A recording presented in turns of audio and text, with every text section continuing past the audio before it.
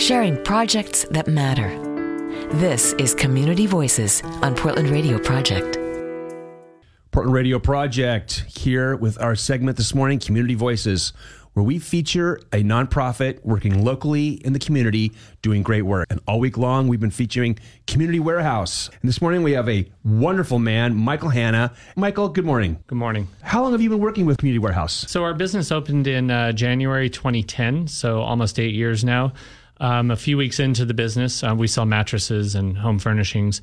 A woman bought a mattress from us. She mentioned that she was on the board of Community Warehouse. That piqued our interest. And very quickly after that, we got fully involved with Community Warehouse, donating items on a regular basis. So Community Warehouse focuses on helping families that are in need, possibly crisis. Can you tell me a little bit about that? Sure. Their primary mission is to help people who are in transition, typically lower income people who are either houseless, homeless, or are in moments of significant crisis where they have to get out of a particular situation and move into a new home. So what will happen is a social worker or social service agency will place that family in need into a new home, and then Community Warehouse will get involved and will help bring home furnishings into that home so that the family's essentially not sleeping on the floor at night. Community Warehouse will provide the bed, will provide a sofa, other basics like kitchen utensils, pots, pans, sheets, other things to make sure that this family can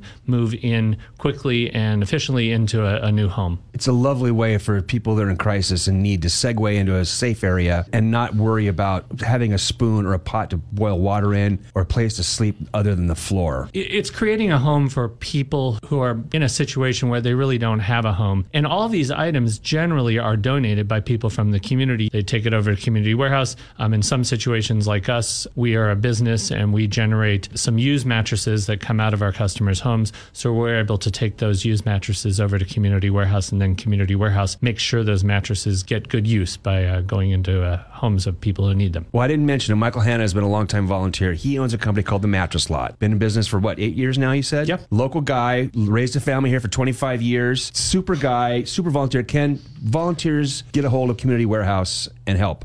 Community Warehouse is always looking for volunteers, especially in their estate store with certain administrative functions as well, and in their warehouse, moving items around. They're definitely always, just like every nonprofit that we work with, they're in dire need of volunteers. They are, frankly, always continuously in serious need of donated items. So if you don't have time to volunteer, which we completely understand, if you've got items sitting in your garage or in the home that you're about to replace, kitchenware, furniture, things like that, Community Warehouse is so appreciative of any kind of item that you can bring over to their place, either on MLK and Shaver or over on the west side in Beaverton. That's what they are in dire need of. They are constantly needing new mattresses, and fortunately we're in a position where we are able to typically supply them with those items. Well, folks, this is a great resource for you to do just that. Take those not too hardly used items to Community Warehouse and put them to good use. Michael Hanna, I want to thank you this morning for showing up and sharing with us.